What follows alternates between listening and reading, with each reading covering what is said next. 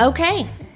We are technically on episode 5. Yes. I thought we were the last episode. Right. Numbers and counting is not always my strong suit. Well, we did do half of one again. So maybe it felt like 5. Our microphones weren't working, but we didn't know, so. Yes. Technically. We did. Right. All right, so I am your host, Sherry Wilson. This is Outline of a Murder, the smart true crime podcast that goes into the why behind the crime. And sitting with me, ladies and gentlemen, is a woman who lived through the golden age of serial killers unscathed. Mom. Yes, I did. But. Yes. Maybe not unscathed. Yes. Maybe not. I was trying to think of the right word and I just froze. I couldn't think of the word. And I'm like, it has to be a good word. It has to be the right word.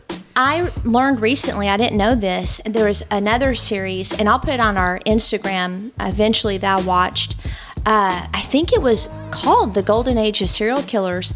I did not know there were 5 operating at one time. You had Ted Bundy, BTK, which we'll be doing at the end of this season, Jeffrey Dahmer, Gary Ridgway, and John Wayne Gacy.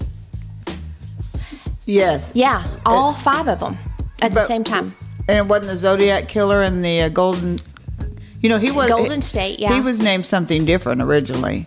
Yes, he was. He was the Night Stalker. Yeah, he's the OG Night Stalker until Richard Ramirez. Yes. It's fascinating. And, you know, I think there are a lot of things that made that a perfect time for serial killers. You know, we didn't have cell phones. People hitchhiked. It was a very innocent age.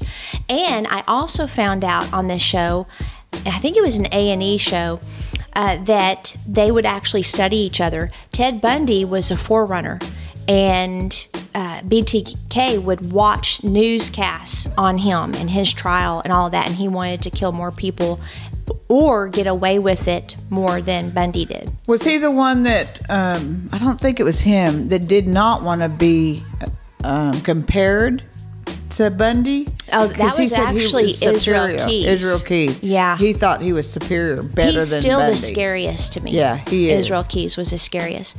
Of course, you know, just to maintain control, like we talked about the first season, he killed himself very thoroughly, so much so, remember, they couldn't even figure out how he died. Yeah, and he drew those pictures in his blood. Mm-hmm. Yeah, he was evil. He was. I'm glad that he's gone, and I'm glad that Ted Bundy was fried. You know, they take the coward way out. Well, I don't know if his was necessarily a coward way as much as it was to control the narrative. Remember, he didn't want to give up all his bodies. That's true. And I think that was just another like slap in the face of the victims' families, because we know from what he said, was it 11 or 12, maybe 13 victims, but he just wouldn't give it up. The only reason he gave up the 2 is he knew he was caught. So he was a very evil man. But for today, this is going to be a strange case. And how so? Just because of the victim, the location, and the circumstances around it. I normally name every episode after the victim. You know, the victim's name is somewhere. I don't like to put the poop bird's name as a title. But this one, I actually have a title for, and it's No Safe Spaces, because there isn't. People, you know, like even in church, even at a hospital, like you never want to, you know, just think that it's safe. And I've got some stories to share too. And so, you know, we're going to stay true to the whole idea of people being safe, people being aware, even in places you think should be safe. That you are safe. Because we've seen cases over the years, churches, hospitals, everywhere you go. Yes. Schools, everywhere. And so this is the case of Margaret Ann Paul. And I hope I'm saying her last name correct. So this is in Toledo, Ohio. And we're going back quite a ways too. This is April 5th, 1980. So I was 7 in 1980. I'm not going to say my age. Okay. And 1980 was quite a year because I remember the Rubik's Cube. Oh, I remember that. I remember when that came out, and I got one for, I think it was either my birthday or Christmas, and I solved that sucker. I worked at it, and I all the time. I could figure it out all the time. I'd get it all messed up, and then I'd do it again. I had so much fun with that because I was bored. So Mount St. Helena erupted. That really impacted me. I remember that and how scary. And I remember that old man that refused to leave the mountain. And he died. I vaguely remembered. That, ooh. And then Post-it notes were invented. I don't know if you knew that. No? John Lennon was shot to death. 1980? Mm-hmm. Star Wars Episode 5, The Empire Strikes Back. Most popular film. Saw it, of course. I'm a Star Wars nerd. And then greats like AC/DC, Black Sabbath, and Queen topped the charts. And then, of course, we cannot forget the best TV show ever. Which was? So what I'm going to do is I'm going to play you a song. And I want you to see if you can name that show. Oh. Do I get a prize? If I do. Let's see. Let me make sure I can find the song. I feel like I want, name that tune. Yes. 1980s. Let me think what was it.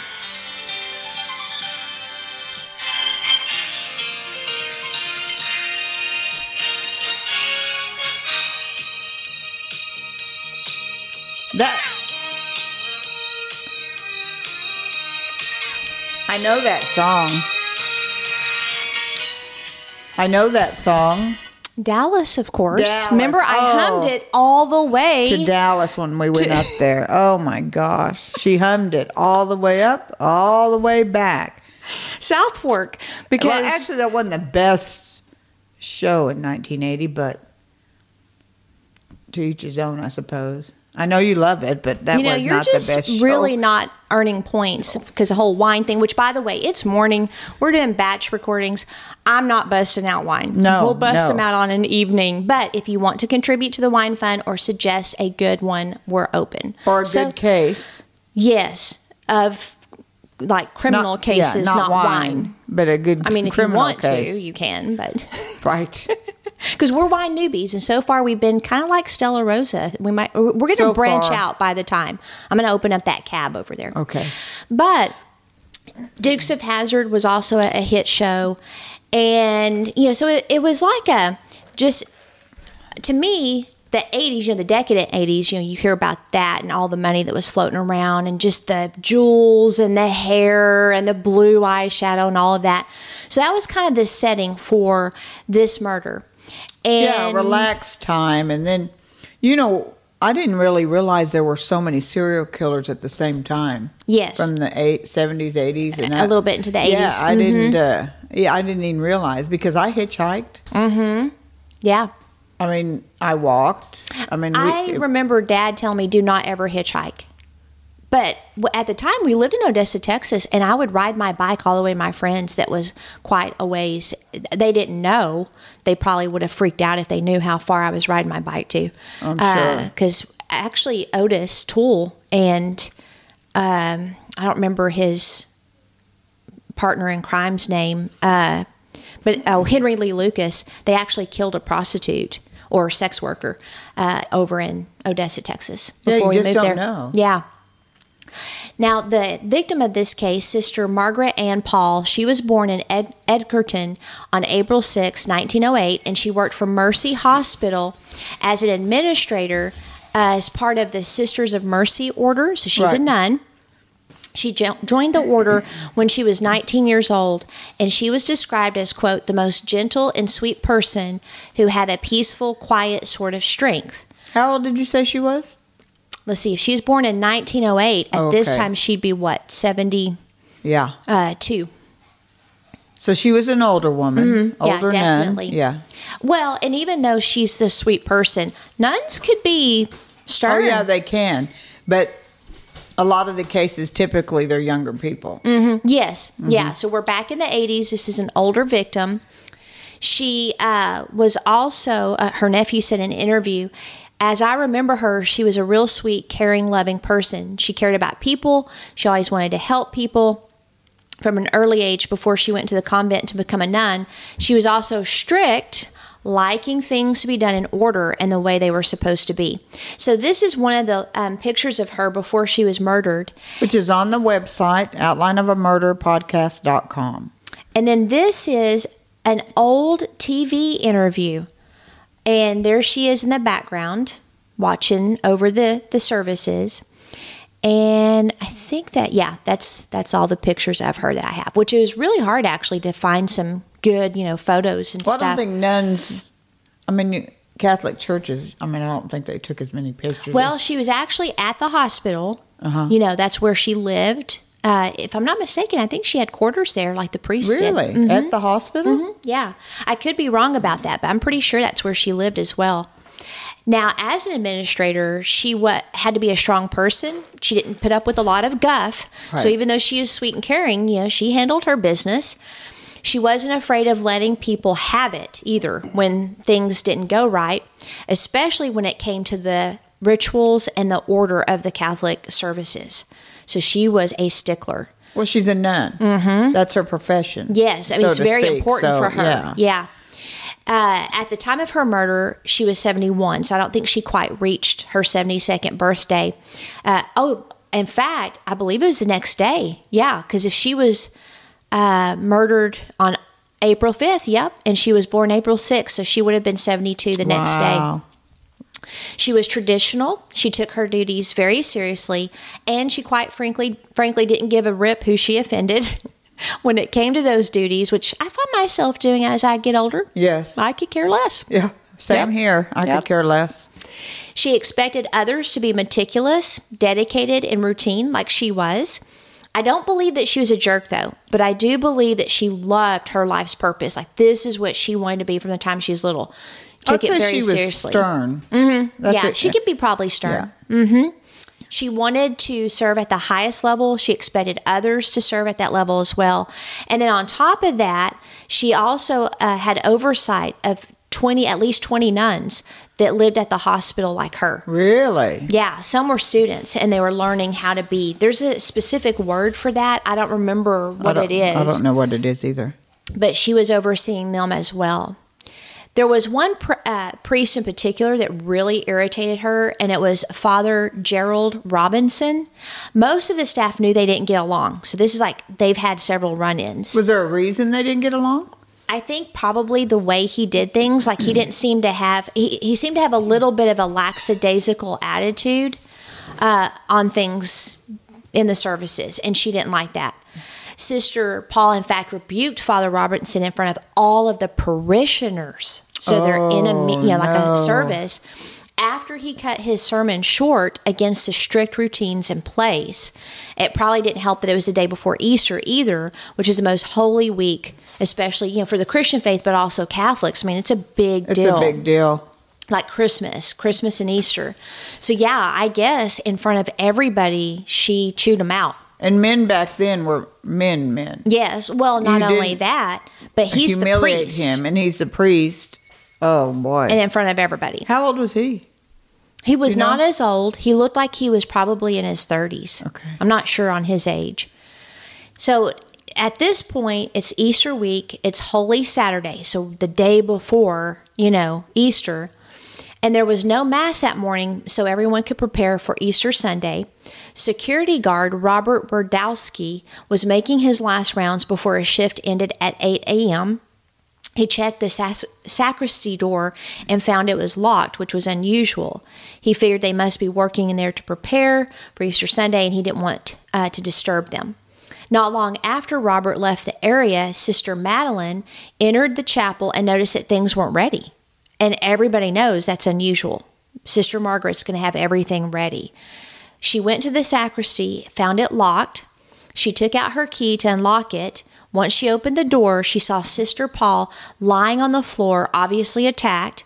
I'm not sure if she started screaming or found someone, but staff members were alerted. Police arrived. Police officer Dave Davison had just sat down to eat breakfast in the hospital cafeteria when a nurse rushed in yelling. You better get to the chapel. There's a dead nun up there. Davison and his partner, Dan Dieter, what's up with the double D names here? Right. Davison, Dan Dieter. Yeah. They raced to the chapel. They found Sister Paul dead, and in a shocking, brutal way. At first, the attack seemed frenzied, but later details actually pointed to a more ritualistic murder designed to humiliate and mock her. So it was someone angry at her, very angry at her. They just weren't picking nuns randomly. Right. And we'll get to the crime scene, but here's the first photo. So this is the sacristy, and there she is laying there, and we'll get into the details of how she was arranged. This right here is a little bit of a clearer picture. But you can see it looks like maybe some undergarments right here down by her feet. Oh, sexual assault maybe. They couldn't find any evidence of it. And from studying it, and I'll describe the crime scene. Or maybe staged. It was made to definitely humiliate her, because what's the worst thing? You know, nuns are virgins, or they take an oath to be. And here she's humiliated in this way.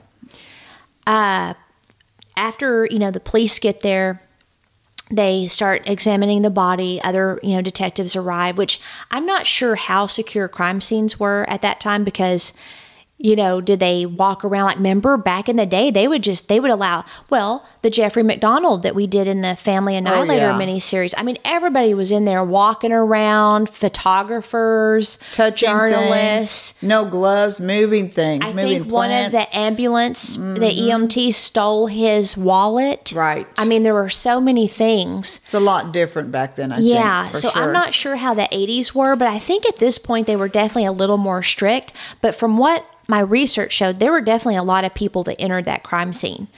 And they found out when they examined her body that she had been strangled from behind. Oh. She was then stabbed 31 times, with many of the stab wounds around her chest, neck, and face, which suggests to me it's personal. That is very personal. That many times. Yes, and in that area. Mm-hmm. Then she was lying completely straight, as if in a coffin. Like her arms were over her chest. They were crossed. With an altar cloth wrapped around the right arm and another altar cloth laid over her, almost like she was the altar. Oh. 9 of the stab wounds in her chest were made through the altar cloth that was laid over her. They found that out later. What's really weird is investigators discovered that those 9 were in the shape of an inverted cross. See, I know who did this, but if you're just looking at all that information, you immediately would think it was somebody that had something to do with the church. Yes, like maybe a Satanist. Yes. Maybe someone that hates the Catholic Church. Exactly. Obviously it feels ritualistic. It does. And they didn't find that out later.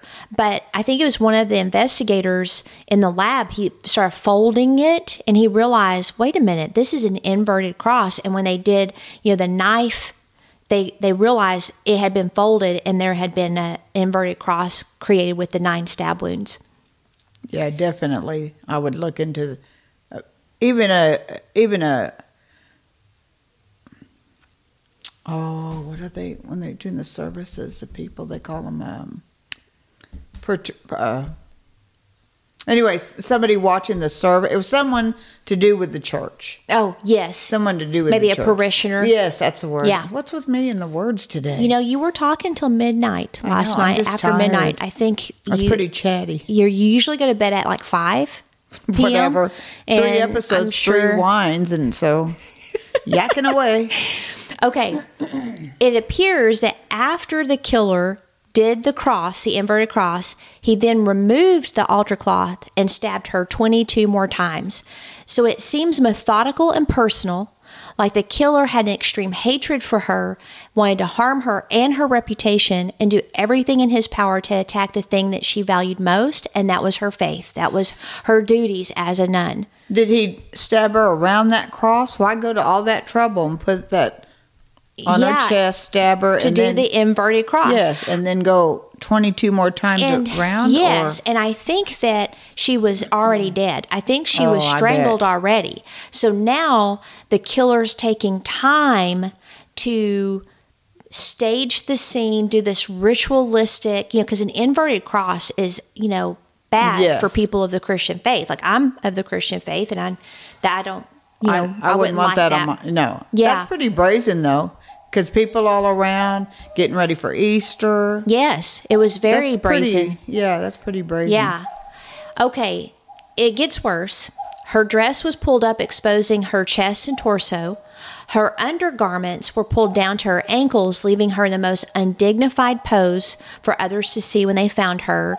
I mean, again, she's a nun. She was probably a virgin. I mean, just that whole idea is really disturbing. Of course, they're like, okay, was this a sexually motivated crime? I don't think it was, actually. I think it was to humiliate her. It was an extremely personal attack against her. But there, is some evidence, though, that there might have been a sexual assault, which that would have broken her heart. But they think, and I hate to be too graphic, but they think it was more of an object. Yeah, it was a sexual I knew there was assault something with an object. Sexual assault, but I wasn't sure. But again, was the killer motivated for sexual, sadist purposes, or was it to humiliate her? I think it was to humiliate her. Because if he did violate her with an object so she's not a virgin anymore. Yes. So plus the inverted cross, making her look like an altar. Mm-hmm. Now, you notice in the crime scene, her skirt was pulled up to expose the lower part of her body. In this crime scene photo, it's not. That's what I was wondering, because like we were talking about, it was different back then. I wonder if they wanted to cover her, or maybe they were trying life-saving measures and it got pulled down. But I know today you would check a pulse very carefully before you touch the body, and if there is no pulse, then you start processing the crime scene and you don't move a single thing. No. So I don't know if this picture was after they already took the initial crime scene photos and they have everything, or if the description of the crime scene was from first, views, witnesses, right. And then they, out of dignity for her, they did that. But you can clearly see her underwear is pulled down to her ankles. And so it's disturbing. And in spite of the violence that took place in the sacristy, obviously, because she did fight back, it was a very clean crime scene. They did find that as a final touch, the killer smeared her own blood across her forehead in the mockery of last rites. That's terrible. Mm-hmm. Yeah. Somebody in the church for sure. Yeah. They weren't able to get any or much forensic evidence. And again, they're trying to figure out, okay, is this sexually motivated or what? Now, there's a Father Switecki. Is that how you say his name? Switecki? Anyway, we'll say Father S. He was a hospital chaplain. He was first on the scene after she was discovered. He administered last rites, which raised the cops' suspicions. They're like, okay, right off the bat, because, it's like before they're even there, he's messing with the body. Father Robinson, the one she had rebuked in front of the parishioners, was also summoned. He had slept in that day due to not having to conduct Mass, because remember, they were preparing for Easter. Right. He stated that he was in the shower at the time of the murder, and when he entered the sacristy, Father S. pointed at him and asked, "Why did you do this? Why did you do this?" Really? And the officers were there, the detectives? And this is Father Robinson. But yes, I found that very, very interesting. Do you know what the response was? He just stared at him. Yeah, and he described the moment later, Father Robinson. He said that the hospital director called him and told him that Sister Ann had been murdered. He said that he was, quote, absolutely stunned and didn't think that he had heard right. The director asked him to come and anoint her. He quickly put on his cassock and collar, headed that way. He said that when Father S. said that to him, he just looked at him, turned, and left. He said, "I have no idea why until this day. Sister and I got along real well." Well, they didn't witness this Right. clearly. Now I'm like, okay, you're lying. Why are you lying? Yeah, why would you lie? Sister was much to the demeanor that I have. She was quiet, reserved. She did her job and did it well. I never had any conflicts with sister. Well, a lie right there is not good. Mm-hmm. Now, some people, maybe they're oblivious to conflict. I remember years ago, I did this quick speech with one of my friends, and he's a very well-controlled person, very well put together, and how he does everything. He's a C personality, so it's always excellent and controlled.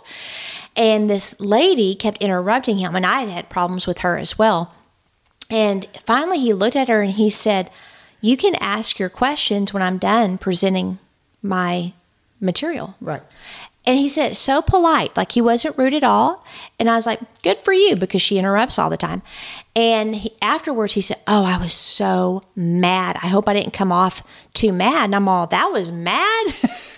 You've not seen mad. Right. And so some people, they don't, like conflict to them is different. But she humiliated him. Right. While he was doing his sermon, he got mad and cut it off short. Mm-hmm. So, yeah. And, he knows people are going to, I'm sure he knew. I'm sure he was mad. Yeah, well, it gets weirder. He wasn't holding, So Father S. rode along with Robinson to the burial site in Fremont. Robinson stated that he didn't ask Father S. why he asked him that question. He also remembers that doing the funeral was really difficult for both of them and emotional. He stated that it was a nice day, and he doesn't remember what other people described, which was a storm broke out. A violent wind ripped the doors open, and also lightning, thunder. It was like out of nowhere during her funeral. So Robinson and Father S. do her funeral. Father S. says, why did you do this to her? Mm-hmm. Then he has him do the funeral with Both him? of them do the funeral. Isn't that strange? Mm-hmm. And he did it or think he did it, but yet... Yeah. And, wow. And this is a picture of the funeral. Obviously she's right there. Right. But yeah, everybody said, except for him, about the storm that blew up. And the nephew said it was almost like God was like, hey, this guy, like this is bad. This is bad. Right. And he's doing the service. That's unbelievable. Yeah. So again, though, he's lying because he states that it was a nice day. But everybody else is like, no, a storm came out of nowhere and blew the doors open. Why would you say that? Is that really a lie? I mean, when you know that, your perception is that off? I know, it's weird, unless you're a pathological liar and you can't help it. Well, that's true. But he said that he spoke to Sister Powell the day that she was murdered. No, the day he buried her, he spoke to her.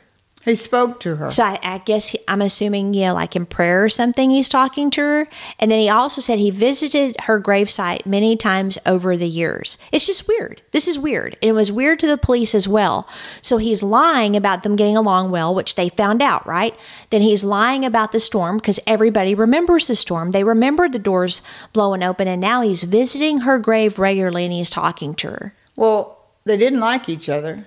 Right. When you bury somebody, I don't know about anyone else, you go, but not regular like he did with her, to someone he doesn't even like. And at this point, the family, they don't even know that Robinson is a suspect. Right. In fact, they're the ones that asked him to help officiate the funeral. Oh. Yeah, they had no idea. In a newspaper article, and a newspaper article, they both describe the funeral as eerie and creepy. They describe the violent thunderstorm that hit with lots of lightning, almost as if punctuating the evil of the crime. It's reported in the news, and he doesn't remember. Oh, wow. The police were initially looking at both fathers, actually, because... Father S, too? Mm-hmm. Because they were closest to the crime scene, and the sister, along with other staff members, they were looking at the other sisters and things. But there was also a serial killer at that time in Lake Erie called the Sunday Slasher. And he's going to be one that we're going to do in one of our miniseries devoted just to serial killers. He was called the Sunday Slasher. Police wondered if maybe Sister Margaret had seen him or had been killed by him. And then they also thought that Sister Madeline, who found the body, They also wondered if Sister Madeline, who found the body, if she saw the Sunday slasher. She described seeing a black man nicely dressed headed to the chapel. She had never seen him before, which to me wouldn't be unusual, No, obviously. not at a chapel, church. And at a hospital. Or hospital, yeah. While still at the crime scene, police got a call about a man that fit the description, acting erratic and suspicious.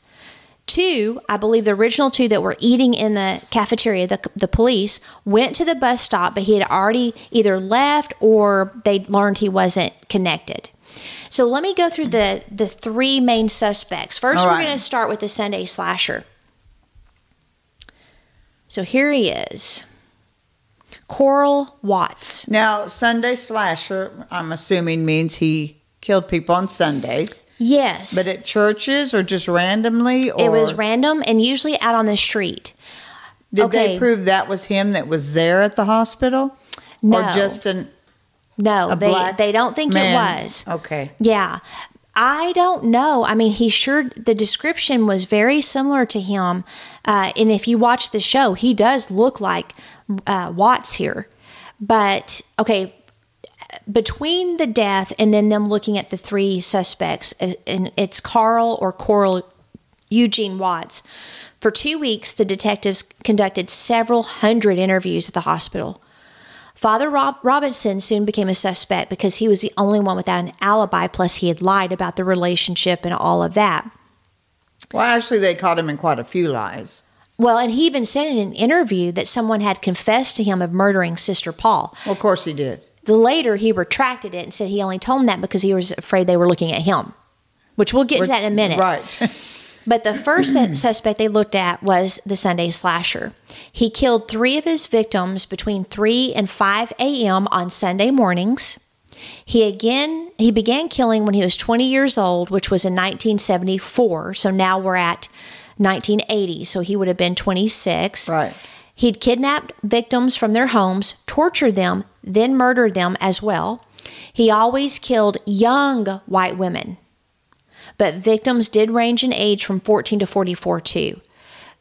A lot of people think that serial killers have a type and an age, and some of them do, but they love killing so much, they will kill just when they have an opportunity. Yeah, a lot of them we know that they have the same type, the same way that they murder victims. There's always one, it seems, that's different. And if you look at Ted Bundy, everybody's like, he had a type, blah, blah. He was triggered because his girlfriend broke up with him and et cetera. I don't believe that. Remember we talked about that. I don't think there was any trigger. What I think is his fantasy of killing, like most sexual sadists, got to the point where he was going to have to act on it. And because he had a very, I hate to use the word rich fantasy life, like most serial killers, most sexual sadists. They plan it. They have pictures. They do everything they can to act out the scene before finally killing someone. He would kill. His youngest victim was 12 years old, and when you look at the pictures, everybody's like, "Oh my gosh, it looks like the girlfriend that broke up with him." Well, everybody had long hair parted in the middle back then. But that girlfriend isn't Elizabeth, wasn't that her name? Or No, the this was girl the that he first lived one. with for so long, that's not who we're talking about. He had No. one before that. Yeah. He was killing before that. Yeah. Well, And it was hard to prove. They think he was. I think he killed little Ann Burr, but when he was 16. But between that age and when he started killing in 1974, there's no known murders. And he said that's when it started, was 1974. And he had been broken up with that girlfriend that he really loved before Elizabeth Kendall for a couple years. But look at the one we did last night. He stalked a woman for 18 months. And then killed her. Yeah. But Bundy never thought, they called him a child killer too. He didn't like that. And he did not And he didn't want to be called a rapist either. Right. Yeah. Okay. Okay. Yeah. Okay, we'll call you a serial killer then. But the point is that you have to be careful of getting these written in concrete ideas about killers because, Watts preferred young white women.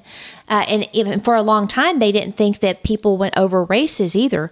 Well, if you look at Gary Ridgway, he killed black, white, Asian. It didn't matter. He killed all women. His main type was a sex worker because they were easy targets. I wouldn't think they would pick him at all because even the MO wasn't the same at all as the nun or his other victims. Well, if you look at BTK, when he first started, he started developing his MO, but people need to remember that these serial killers are learning and honing as their craft. Yeah, you're right. That's true. And so, yes, they did look at him, but I'm with you. It wasn't, his MO typically, he would strangle them and stab them, though. He'd bludgeon them and even drown them, which, remember, Bundy did that. He drowned, I think, at least 2 victims. But there wasn't any religious component to his murders. But they're thinking, okay, Sunday slasher, is he killing on Sundays because he hates, religion or God? So they had to look at him at least. He murdered, I didn't know this, dozens between 1974 and 1982. Some think he may have killed as many as 80 women. Wow. He attacked in several jurisdictions in different states, which made it hard to connect him. Remember, like they didn't communicate like they do now. No. He rarely, though, sexually assaulted his victims because his crimes were not sexually motivated. He just liked to kill. It made DNA testing hard, too, because he didn't leave any. And I'll show you a picture of some of his victims. I think these are the ones that he confessed to. But if you look at them, they look different. Every one of them's different. Mm-hmm. You can see some that are older, some that are younger. More brunette, but still there's a blonde. Yeah. And is that just where he lived up in Ohio? Do they have more brunettes than maybe they have blondes like over in California and stuff? Because really there are, people look different in different states. And a lot of that's just the ethnicities that are, around that time. But how long did it take them to rule him out? Not long. Not long at all.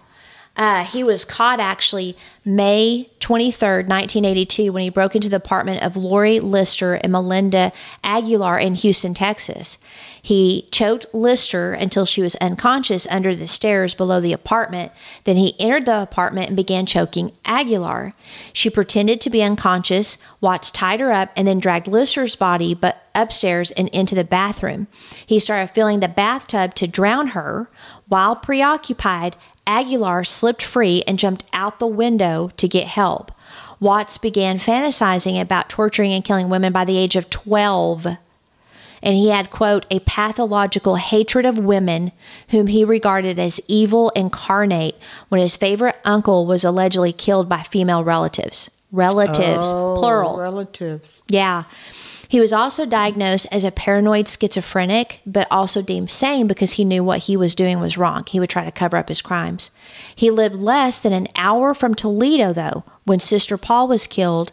He also fit the description of the witness who saw a thin black man at the hospital. He, as a Sunday morning slasher and the killing of a nun, along with the witness, made him a possible suspect, but he was later cleared, and DNA cleared him as well. So obviously Sister her killer wasn't caught because that's 2 years after the murder. Right. They're still trying to figure it out. So they look at Watts as a suspect. Yeah. Yeah. And again, we'll be doing him because he's like an unknown to me. I wasn't very aware of his case. I never heard of him. Yeah. And then Sam Little. Sam Little I've heard of, but I hadn't heard of him until last year. He is a very, very scary man. And so yes, those are some of his victims that he went to jail for. I'm so glad that Aguilar played dead and was able to get free and get him caught because he was a dangerous man. Now we have Reverend Jerome S. Swatecki. Sorry guys, I know I'm butchering that Reverend completely. S.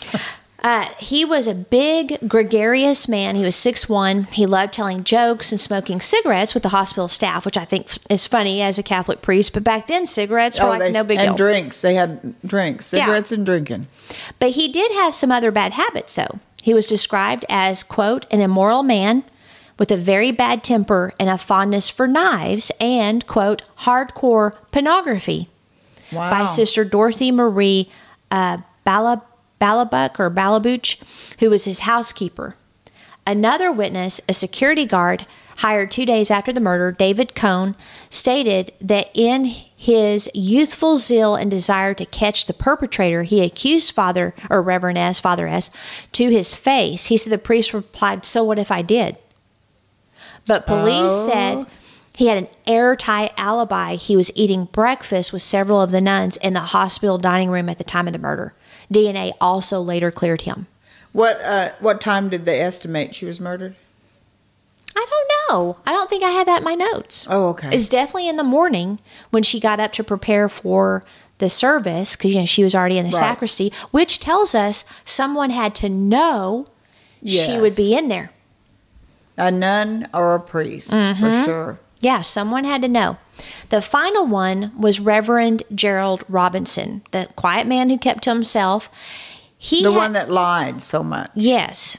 He was raised by a domineering mother who was heavily involved in the Catholic Church. One source said that he never actually wanted to be a priest, but he didn't have any choice. His mother was going to make sure that he was a priest. Wow. He was ordained by 26 and posted to Mercy Hospital to provide last rites, prayer for friends and families, patients, and conduct regular church services at the chapel. As stated earlier, his mild manner often clashed with Sister Paul's strict approach to service, so it makes me wonder if she reminded him of his mom. So he was a pretty new priest then. He was, yeah. So he would be in his 20s, it appears then, at the time of the killing. And he looks actually really kind. Like, He does. He doesn't look like he's a killer at all. No. But you never know. They don't have a certain look. Right. That's true. Everybody thinks they do. Yeah, now, that some they of should them look do. like a monster. I mean, if Some you look do. at Henry Lee Lucas's Zodiac Killer's face, pretty scary. he looked like a killer. So did his boyfriend, Otis Toole. As I said earlier, Father Robertson told police that someone had confessed to him about killing Sister Paul. The police demanded that he give them the name, and he refused, stating the sanctity of the confession, which stunned police because they're like, it doesn't matter. One of your co-workers and a nun was killed. But they won't give it up. Priests won't. So I don't know why the police were stunned, because even if he wasn't guilty, I don't see him giving up the name. Especially back then. Mm-hmm. They're strict now. They were just... It was sacred. And they've loosened up a little bit. Yeah, I'm not a sacred. Catholic. I don't know anything about Catholic churches. I just know what I hear on the news like everybody else. Yep. Or what I read. Yeah. But I do know from people that have been raised by Catholics, in the schools, they were very strict, no nonsense. Yep. Weren't afraid to take the old ruler. Yep. So... yeah. That's all I really know about the Catholic Church. Well, the police pressed him. He admitted he lied, and now they want a lie detector test, which the father agreed to, and it showed deception. However, he got out of the deception part because he was taking Valium. The examiner wrote that he couldn't verify truthfulness, but he didn't say he failed. The examiner was also concerned because the priest needed to relax to be in a calmer state because of the previous evening's lengthy examination by the police that lasted until 2 a.m. He'd been interrogated twice, each lasting 6 to 8 hours. So a second exam after he'd rested, was inconclusive. However, later, a polygraph examiner, Keith Snyder, reviewed the results and stated that the word failed was accurate. Now, we know lie detector tests can be very inaccurate. Right. I mean, there's several killers that they have no conscience and they can lie without any problem whatsoever, and they can trick the lie detector test. So that's not a big deal, but it seems that it's very important that whoever you're doing the lie detector test on, they do need to be relaxed. They can't be on any medication or alcohol or anything like that, and they can't be overly tired. Well, we've had a lot of cases they've taken lie detector tests, and police even don't believe in them to be 100%, but yet they'll give them and give them and give them until they get what they want to get. Yes. And then all of a sudden, that's the truth. Yeah, we've seen that before. Yeah. They searched the father's living quarters. They found a letter opener similar in size and shape to many of the sisters' injuries. They also tested a small spot of what looked like blood under the handle, but it didn't provide any good result. It appears to be a perfect fit, though, for the weapon based on the imprint and the altar cloth, but it also could have been a pair of scissors that made it, too. They tested both the letter opener and the scissors that were also missing from the scene. But you said a lot of people, it was common, a lot of them had the letter openers. They did. The letter opener, though, fit into the job perfectly. So later, they had at the trial, because many years have passed. Yes. I don't know if they exhumed her body. I'm pretty sure they did. I think so. But her skull, and when you put the letter opener in, there's like a hole in her jaw where she was obviously stabbed. They put the letter opener in there, and it fit. Like, it even made a locking sound.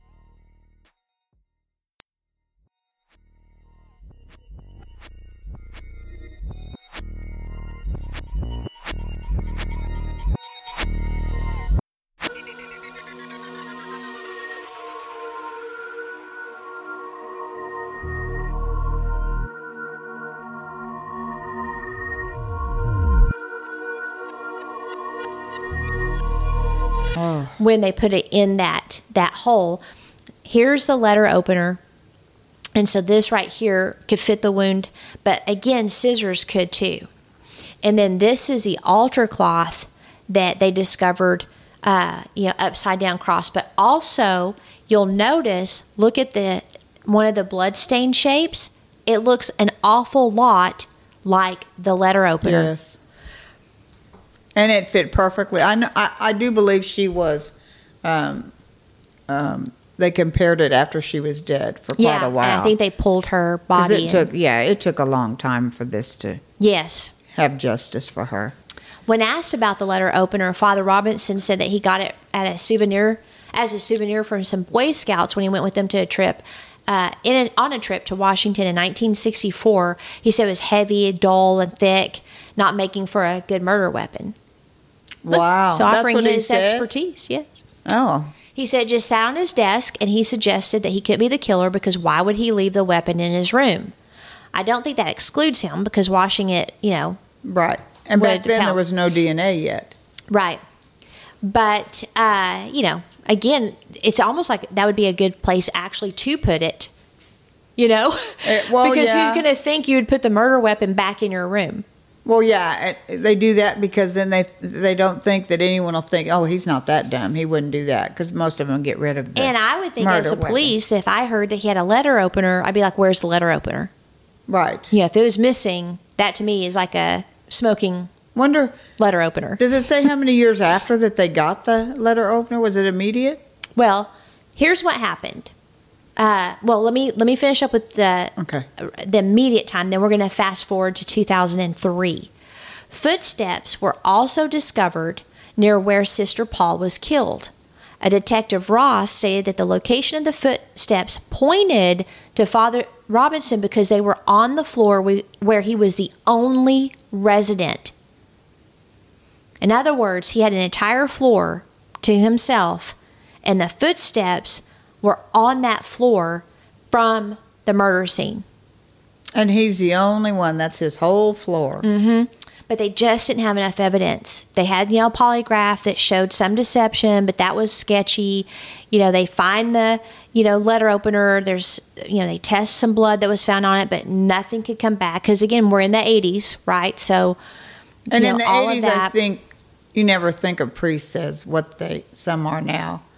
Or murderers. Because of all the scandals of the child scandals, you don't even think stuff. about that. Yeah. That a priest would do that, and let alone murder a nun. Well, it gets weirder. The crime's weird. The whole father situation is weird. In 2003, a nun came forward to report historical sexual abuse. There were recovered memories of being abused as a child and being involved in satanic rituals in the Catholic Church, even child sacrifice. She named Father Robinson as one of the abusers. Her case never went forward. It never landed in court, but it did renew interest in Father Robinson's involvement in the cold case. Okay, recovered memories. Now, back in the 90s and the early 2000s, I remember the Satanic Panic. Oh, yeah. Yeah, West I do Memphis too. 3, the little boys and the people accused. It was all about Satanism, heavy metal music, sacrifices, the church. It was very heavy back then, but not that it's a good thing, but it did bring out a lot of what was people going came on. forward. Yep. But I see why her story wouldn't be believed. It's a Catholic priest. Recovered. Well, I think though there was a lot of backlash on Catholic priests too, because around that time all those reports were coming out, and I remember watching the Netflix series on one of the nuns that was killed, and it was because there was abuse. And she discovered it. So there was definitely some bad happenings that were occurring. But where I have a problem is, quote, recovered memories. Memory is very fluid. Like you can discuss something that happened in the past, and literally that discussion will put that memory in a different light and change your memory. Well, like we were talking last night about the kids, how they see something completely different than how it actually happens. Yes. And the reason I have a problem with the recovered memory is because what they found is, and some therapists were trying to be helpful, but some, they had an agenda, and it was like they were implanting memories into these people's heads, and before you knew it, all these people were coming forward saying there was Satanism and satanic ritual and child sacrifices and human sacrifice as adults and blah, blah, blah. And we know that stuff happens, but it was like it blew up. I agree. And there's a psychologist, I think, still do that today. I do too. They can do it today. But then again, there was a case of the girl that her best friend was murdered, and she had a memory about her father killing her best friend, and it ended up true. Well, and like the little 3-year-old Aaron Frazier, who, daddy killed mommy, he remembered the, crime, being shot and all that. Right. So I can't say whether this nun's memory was real or not. We don't know. Or protection of the priests, because we all know, it's not me, that they're protected even to this day. Yes, they are. It's very frustrating. I mean, how many years that's gone back? And even back then, and I think they still do it today, but for sure back then, they would just move the priest to a different, church. And I believe they did him. They did. I think he was moved, yeah. They did. Detectives, they remember, hey, what about Sister Paul? Did anything happen? So they began re-examining the case after this. They pulled out all the original evidence. They started talking to witnesses again. Then they go at this point to his home. So now he's got a house, I guess, and they find some interesting things. And this was in 2005. 2003. Oh, 3. They talked to a Nancy Jones who recalled Father Robinson hastily leaving the chapel around 7:30 the morning of the murder, but she was never interviewed in 1980. Why didn't she just come forward? I have no idea. Others saw a priest or someone dressed like a priest running from the chapel at that time as well. And they didn't come forward either. I don't know. I don't know if they came forward, they knew it was a priest, but they didn't have any evidence. And it was dismissed. Mm-hmm. Yeah. They also searched his home. They found several pictures of bodies in caskets. Wow. Remember, her body was laid out like she was in a casket. Was one of them hers? No. Police recalled the crime scene, and they're like, that's interesting. Who has pictures of bodies in caskets? They also found a book on the occult with different parts highlighted of things that had been done to Paul. Now, I'm not sure if that means much. Like, was he trying to research and figure out what happened to her, or was he a priest, but he was actually a Satanist? They're not sure. I would lean towards that. Then what is also weird is he told police he couldn't remember if he had a key to the sacristy. All nuns, all priests have a key. He didn't remember there was a storm. Yeah. I mean, he's lying. Another lie. They exhumed her body. Okay, good. I thought they had. They exhumed her body. They conducted DNA testing. At the time of the crime, investigators collected fingernail clippings. After reopening the case, they were placed together in a solution, dissolved. Male DNA was found, but we have no way of knowing if the DNA was on the top, the sides, or beneath the victim's nails because they didn't write that down. Oh, no. And was it the first responder? You know what I mean? Like, no one knows who the male DNA belongs to, because we don't have any of the procedure for how it was collected. But back then they didn't know that, because DNA wasn't even on the scene. No, it wasn't on the scene yet. And then also, they didn't know the scissors that were used to cut her nails in 1980, were they contaminated? Well, that's true. The prosecutor's office tested 54 people before trial. None matched with the same crime scene evidence. I'm assuming that they would be the first responders, hospital staff, etc. And they didn't test him? They did. Later? As far as the DNA on her undergarments, I couldn't find if it's blood, touch DNA, semen, or nothing. I don't know what type of DNA. The crime appeared to be sexually motivated. Some sources say, but no sexual assault was discovered. However, prosecutors said at his trial that she was penetrated with either the cross, the letter opener, or a finger. Sorry to be so graphic. Right. But it's a fact. Yes. Again, I don't think it was sexually motivated. I think it was to humiliate her. But here's the deal. They cleared Watts because his DNA didn't match. They cleared Father S because his DNA didn't match. Well, guess what? It didn't match Father Robinson either. Really? Mm-hmm. But he looks so guilty. And so I mean, he was, but they used it. Now, this is where, okay, I'll tell you my thoughts at the end. But if they used it to exclude Father S and Coral Watts, why wouldn't it exclude Father Robinson? Exactly. Now, we know that Father S had an alibi. Watts, obviously, they were able to see that he was not in the area to commit the murder. But Father Robinson lies, his letter opener, still, all this stuff. You can't exclude everybody else and not him. You know what I mean? Like, that's what's weird. Right. But the jury obviously heard and saw evidence that we don't have access to, because they did convict him. But it bothers me. So here's what I did.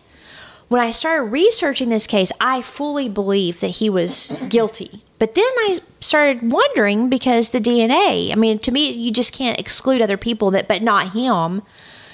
The prosecutors built their case around the murder weapon, although no DNA tied it to the murder, but 2 forensic experts testified that a faint dime-sized medallion with the image of the U.S. Capitol that's on the letter opener is on the cloth, which I showed you. It's this one right here. Right. The victim's wounds also match the letter opener. Blood patterns, the cross, and the weapon imprint, testimonies, and inconsistencies with Robin's statements all formed their case. They dismissed the DNA as an artifact, meaning it was unrelated. Unrelated? After 6 hours of deliberation, he was found guilty May 11th, 2006, and sentenced to life in prison. So here's what they're saying. They're saying this is leftover DNA. It must not have been enough to actually tie him to her death. In other words, it wasn't semen, it wasn't a lot of blood, it wasn't a lot of, the fingernails and her scratching, right? So they think that either in her interaction that morning with items or people, or maybe some of the first responders or someone who had contact with her body left the DNA. I wish I knew, you can see again in the crime scene photo that her underwear is down at her feet. Right. Did someone touch that? They touched the dress, which is obvious. And probably without gloves back then. Yes. So they're saying it doesn't matter that it doesn't match him, because we've got all this other evidence. But, it's so circumstantial. Yeah, but they've convicted people on less. I think 100% he did it. They moved him around. They protected him. And if I remember right, didn't he do something else to another nun? I don't think so. I could swear that he did something. I didn't see anything about that. It wouldn't sexual surprise or anything, me. But I could have swore somebody came forward, another nun. Now, here's what's weird, and I'm surprised this was allowed, but I guess, like when we were talking about juries and how they look at the defendant and how they present themselves, how they're dressed, all that. He wore his priest collar throughout the trial, and he had no visible reaction when the verdict was read. The Catholic Church did not defrock him, which really bothered the family of Sister Paul. He was reduced to the status of retired and was barred from any public ministry. He was well liked by prisoners until his death 15 years after his conviction. He had several appeals, but it was upheld each time. The judges felt there were plenty of substantive evidence supporting his conviction. Now, again, some suggest that he was a Satanist, and a Reverend Jeffrey Grob, a Catholic priest from Chicago, an expert on church rituals and the occult, testified that the killer had a specialized knowledge of church ritual, that the murder was intended to mock her. And I also saw another true crime documentary on this case. The police, found that occult Bible, that satanic Bible, and other items in his house at the time of his arrest. So it wouldn't surprise me, but if you look at the Memphis 3, their killer is still at large, because I don't think those 3 boys did it either. I don't either. And the main guy that they really suspected, he's weird. I'll just be straight up. He's weird. He is weird. He's got weird beliefs, but just because you're weird doesn't mean you're killed 3 little boys, right?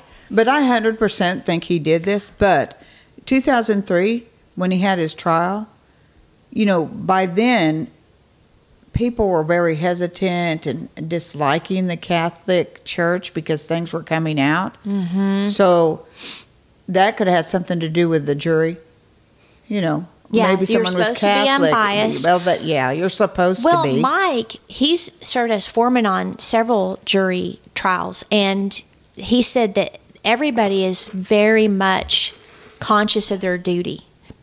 And they're working, like when he served on them, they're working very hard to be very fair and examine all the evidence. So I think that's the case with most. But I think and I'm sure in jury selection, they were probably talked to about, okay, what's your view of the Catholic Church? But you could lie about that. Because some people, the Catholic Church is weird to them, yes. And then with all the child molestation accusations and ritualistic abuse and stuff, some people just seeing him wearing his Catholic garb. That's what I was saying, yes. Could maybe be a bias. Others love the Catholic Church. It's a place of peace for them. It's community and support. So they'd have a good feel for that. I'm sure both of them wanted a fair jury, because you don't want anything to go to the appeals and him get out. And a Catholic priest, safety and honesty, that'd be hard. It would be. And I, obviously, I wasn't raised in any church, but I would definitely say we're Protestant as a family. We're not, I can't think of any Catholics in our family line, actually. So the Catholic Church was always something that was a mystery, and I didn't understand a lot of the stuff that they do. It's actually interesting. It is very interesting. So, to me, it would be there'd be more of a mystery surrounding. But if I knew of the child molestation and the ritualistic abuse, I would have to say, if I was on that jury, I wouldn't be a good one. So are you saying you do think he did this? Okay, or so don't? my thoughts are, I think he's guilty as hell. I do too. I was getting a little concerned because I think he's a killer. Leaning towards not. The psychology of his domineering mother, I think, forcing him into the priesthood, old school Catholic nun who was strict, who rebuked him in front of everybody. A murder weapon that left an imprint on the cloth. It's very clear it was a letter opener. A fit in her jaw that it fit into perfectly. The knowledge of Catholic rituals and the hostility and degradation against her body tells me this was personal, and it was done by someone who hated her and humiliated her. Yeah, and I'm leaning against it. It reminded him of his mother. I think it was totally humiliation. Mm-hmm. Do you know what his mother looks like? No. But the satanic panic, I wanted to touch on that real quick. It caused a moral panic. I remember I lived in it. I remember. Born again in 1989. And I actually met a couple practicing Satanists and a state trooper where they had to deal with that stuff. But it was also blown out of proportion. There were 12,000 unsubstantiated cases of satanic ritual abuse. And it started in the 1980s, and it spread through a lot of the world. But it doesn't seem like this was the case in Sister Margaret, because it seems like the prosecutors and the police, they weren't motivated by satanic panic. It is interesting that he had satanic objects in his house, though. See, I think that's probably two different things. Because he hated her, she humiliated him, they didn't get along. I think that's why he killed her. I'm no detective. I actually think he was probably a Satanist. Yeah, but I do think he was, but I don't think that's why he killed her. Yeah. Or he could have picked her as a target because he hated her, and then he used his knowledge of satanic rituals and mockery. I would believe that, but I just don't think, I'm going to kill her as a satanic sacrifice. Yeah. Yeah. Yeah, I agree. Here's what I want to talk about to end this, because, again, our purpose is to help people. I want to share a couple brief stories because, again, no safe places, no safe spaces. No. And when Kent was 10, 11, 12, we went to this church in town, and I would leave my purse sitting there. Right. I didn't care, but It's church, I was very protective of him. And I thought, my stuff could get stolen, but I was willing to take the risk, especially if there wasn't that many people there. But I would not let him roam around the building by himself. I always told him, I don't care who it is. If any man from church other than this, and this, so Mike, his grandpa, and there was one other person I trusted, if they ask you to go off, anyone, never, ever, ever go off with any man in the church, even if you know them. Like, I would coach him. And then, like sometimes, like any little boy, he needed to use a restroom. And so I think he was probably about 11 at this time. And I said, okay, hang on 1 minute. And I went with him to the men's restroom. I knocked on the door, said, hello, is anyone in there? And no one answered. And I looked around, and I said, okay, you can go in. And I waited outside. The reason I did that is when he was 4, I was taking care of a lady that had Alzheimer's, and I was watching a news show where they showed a little boy running out of a restroom in a restaurant holding himself because he had just been sexually assaulted in the restroom. And that impacted me so much. I was so upset when I saw that. And obviously having a little boy, at the same age. So I was cautious. Well, later I was like, okay, Sherry, you were so paranoid. Like, that was ridiculous. But there was one man that I always had a bad feeling. And that's why I would check the bathroom, because I didn't trust him. Fast forward years later, at this point, Kent's an adult. He was arrested and put in prison for molesting his grandsons. Not Kent. Right. But the man that I had a bad feeling, and he was a child molester for a long time, and they knew it. Some people you can just sense. You have to trust your gut. Mm-hmm. Yep. And so I was very happy because, you wonder, like, am I being ridiculous? Because, again, you don't want to live your life in fear. Or overly protected. Right. Yeah. But then I would get on the computer screen the sex offenders in our neighborhood, and they looked like grandpas. They looked like normal people, and I would show Kent their pictures. But, again, some of those crimes have been hidden for so long. Yeah. And then everything exploded at once. The church, And this was in a church setting, right? And then, I have one of my family members in the past was raped by her uncle, who was a youth minister, when she was a teenager. Later, he molested his own grandkids. I read an article. They said a lot of molesting is within the family, but molesters go to parks, schools, churches. Oh, well, he later your neighbors. In the 1990s, maybe early 2000s, actually, I found out that he was a children's minister over in a church not far from where I live. And I called the church and said, hey, you guys need to understand, because the family said they wouldn't prosecute him if he would just go away, which I don't agree with that. No, I don't either. And so they didn't. Well, now he's in the children's ministry. I told them, hey, you got a child molester and a rapist in your children's ministry, and they had to, I invited them out to have coffee. So church places are not always safe. And then the final story was my friend lived and still does in Colorado Springs. I would go and visit her, and I would go to her church, which was New Life. At New Life Church, Ted Haggard, it came out, he was doing meth, sleeping with male prostitutes, and all of that, came out. Well, during that time, they had life groups, and this was the associate pastor's house where this life group was going to occur one night after all of that came out. And the parents, they just didn't want to go that night. But I think sometimes you can get under this obligation that you have to, And they went ahead and went, even though they didn't want to. And the little boy was playing downstairs with all the other kids in the basement, because most houses in the Springs have basements. Right. And they're downstairs playing. Come to find out, a new man who seemed a little bit mentally slow had started coming to Life Group, because, you're Christian, you want to be nice, right? He molested their son. Oh, my. And after that, the son's like, I hate God. I love Satan, because he let this happen to me. Because God didn't help him, so he went the other way. Well, guess what? God was telling his parents not to go. People are human. Mm-hmm. So one lesson to learn is just because they're a police officer, just because they're a neighbor, some are animals, or a priest, or it could be anybody. Mm-hmm. Not saying they're all bad. Right. It could be your neighbor. Right. I mean, it could be anybody. You just have to follow your gut. You have to. You have to. I'm going to tell you, this will be real short. I have a person I know that one of her kids was arrested for child molestation.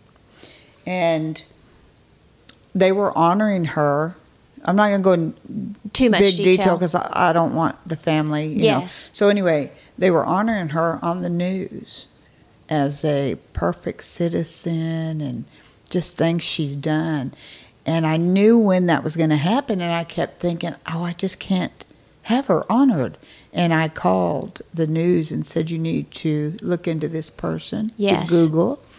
And they did, and I was so relieved because I watched the segment and they didn't have it. Good. Because I'm not afraid. That's so dangerous. Not to mention the family that it was done to. Watching the news one night and you see the person that did that to your child being honored. Well, and if you look at a lot of the people, like even the serial killers, I mean, John Gacy was an upstanding citizen. Right. He had political aspirations. So did Ted Bundy.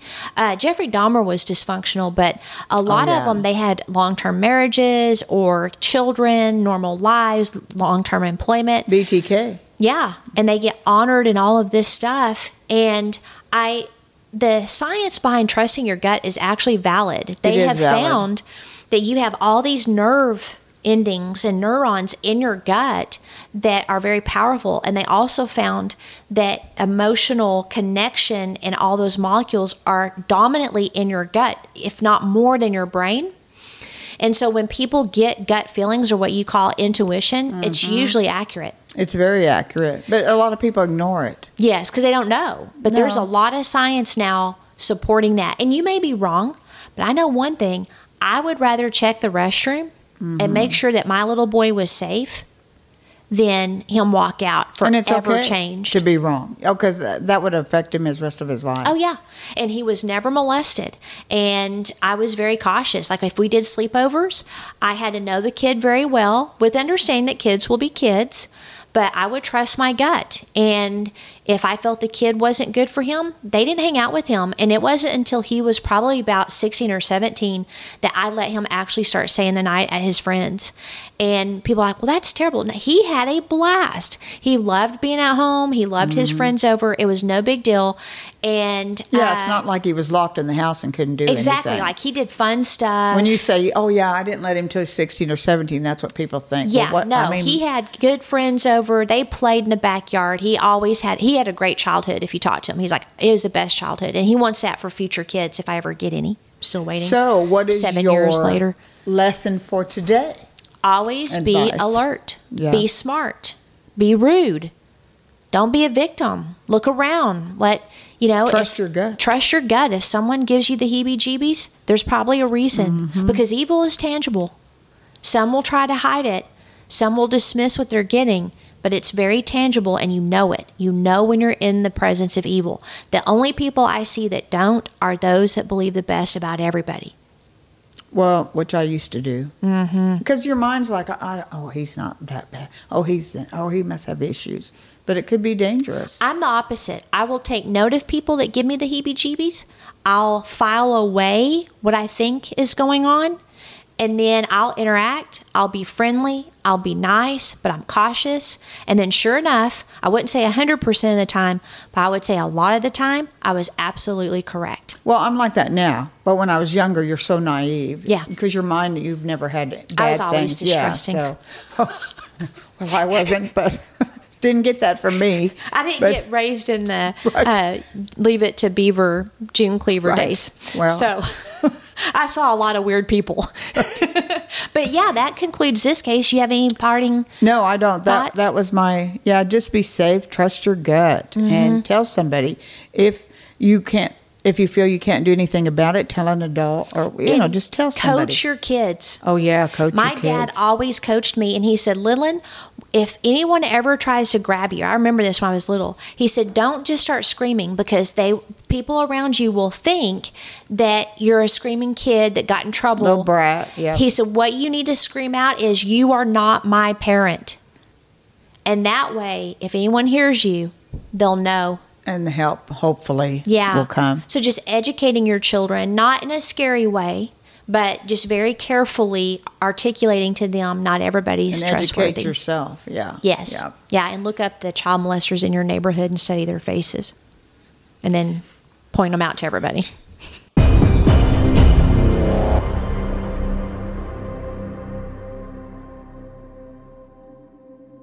Outline of a Murder is a Mr. Joseph production. What do you think, Joseph?